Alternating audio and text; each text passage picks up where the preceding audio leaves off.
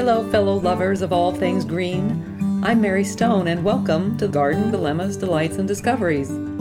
It's not only about gardens, it's about nature's inspirations, about grasping the glories of the world around us, gathering what we learn from Mother Nature, and carrying these lessons into our garden of life. So let's jump in the spirit of learning from each other. We have lots to talk about. Hello there, it's Mary Stone on the screen porch. We had a very heavy rain yesterday, and so I am recording in the afternoon because this morning it was crazy, the sound of the racing brook, which is still racing.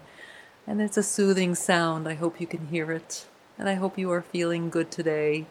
This is a hectic time of year, holiday time, and so it's important to take time to breathe and listen to the sounds of nature, the soothing sounds that help us so much. Thanks to those of you that reached back to me about last week's episode about Ginkgo biloba. I guess many of you are aware about the history of the plant that has endured the most extreme conditions and dates back to the dinosaur days. With roots of endurance, that brings me to this week's story about the importance of choosing plants with strong roots, which came up recently, planting almost, I think it was 67 or 62 new trees for a client nearby. We planted some screening of white pine and Norway spruce, and we bought them all grown in containers, so they go right into the ground and hit the ground running, spending the winter getting their roots in order.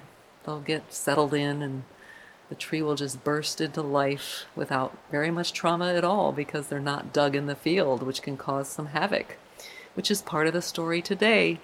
And it starts like this. Hello, fellow listeners and readers. There's a difference between ball and burlap versus potted trees, and sometimes B&Bs are disguised as a container plant. A lesson I learned, a sad way, but tending to the outside decorating over the weekend turned the sadness into laughs and happy tears. I started first hanging garland that unfurled to be only 20 feet rather than the customary 25 to cover the span of the footbridge over the pond. Kind of like crackers sold in the same size box, but weighing less and costing more. I giggled. Good thing I bought 2 lengths of the garland. Then came decorating Ellie's memorial tree, a replacement one. Yes, indeed. Sadly, our B&B baby blue-eye spruce, which served as a Christmas tree, died.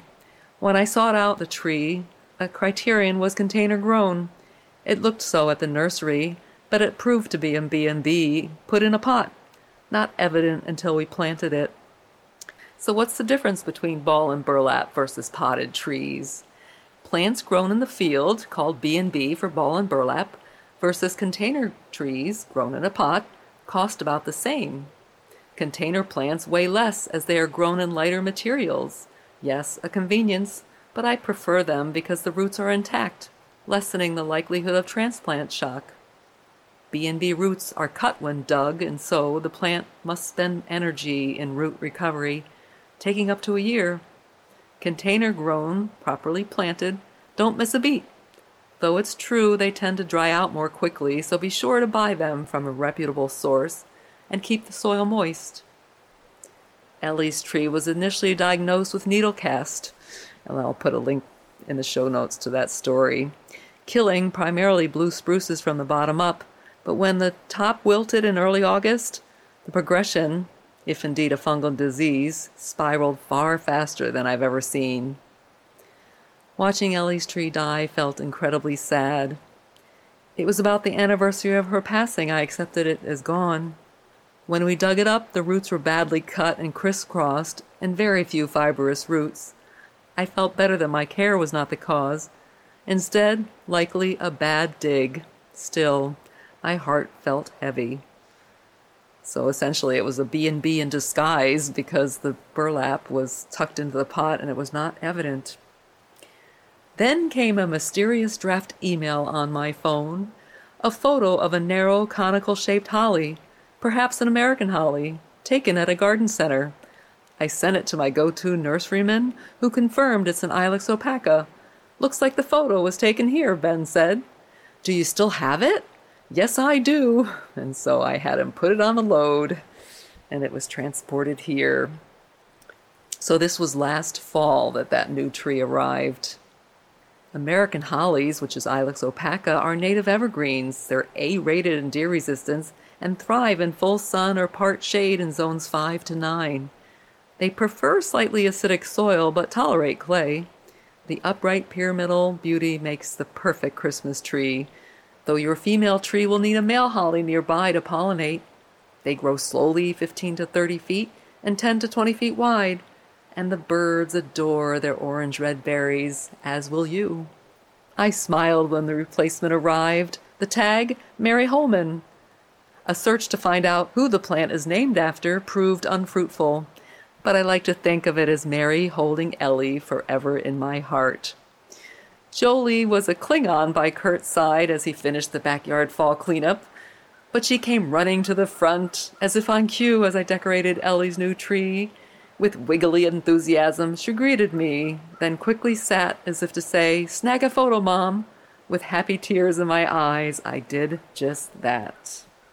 So that was a story I shared with my local readers a year ago, and this past week's story included an update on Ellie's new memorial tree. This year, as the spring unfolded, the spiky dark green leaves began to turn brown. Slowly but surely they all did, despite treating it with wilt-proof, a natural pine oil that protects broadleaf evergreens from winter burn, which is the drying from winter winds that can cause needles and broadleaf evergreen leaves to die back. A heavy heart imagining 2 memorial trees may face the same fate. But Mary Holman began returning to life after a dose of organic fertilizer and ensuring she stayed damp during the drought. First, a few leaves emerged on one branch. Then, as the summer unfolded, more joined them. I let the brown leaves drop on their own, thinking perhaps they were protecting the new buds as they formed in the thick of the heat. And I kept the naked stems intact, hoping new shoots would sprout, and they did. The recovery was a joy to watch. Though the plant was not beautiful through it, the miracle unfolding was. To prepare her for this year's decorations, I pruned the remaining naked branches, no longer pliable. With the red and white star topper in place, I marvel over her revival. Although lopsided, she's still magnificent. And she'll even out over time. Or maybe not. There's beauty in imperfection, isn't there? Besides, is there such a thing as perfection anyway? I don't really think so. In fact, I think there's a lot of beauty when things aren't quite how you expect them to be. That's one of the magical things about nature and how it does some unusual things that we've always spoken about. I have a beautiful photo of the American holly last year taken after a snowstorm when it was still adorned with all the decorations. The star on top was a bit cockeyed, adding charm to the conical shape. So again, perfection is overrated. The photograph of that beautiful crooked star atop my beloved Mary Holman holly is in the column, and of course there'll be a link in the show notes. After decorating the restored holly, I moved on to my tradition of putting a very large, glassy Christmas ball on the weeping hemlock that I planted in honor of my brother Bill. It's hard to believe that was 9 years ago. It's at the end of a rock garden next to a swath of graceful Hakone grass known as Hakonecloa, now in its beautiful dry golden state of glory. The next morning, after the deep freeze, the tree was totally frosted and the Christmas ball glistened in the morning light. It brought me such happiness. So I would love to hear about your traditions of outdoor decorating. You can email me at askmarystone@gmail.com. One of the traditions that I also have that we talked about way back in episode 8 is holiday decorating with roadkill. I hope I piqued your curiosity. It sounds grimmer than it really is. Not to break the story, but it's using leave-behinds on the side of the road that just fall on their own and making them into something beautiful. Anyway, thanks so much for coming by. I always look forward to our time together, and I hope you have as well. And if so, please share the podcast with a friend or two so more can join us. It means so much.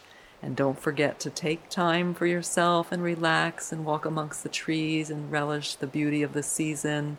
whatever holiday you celebrate this time of year.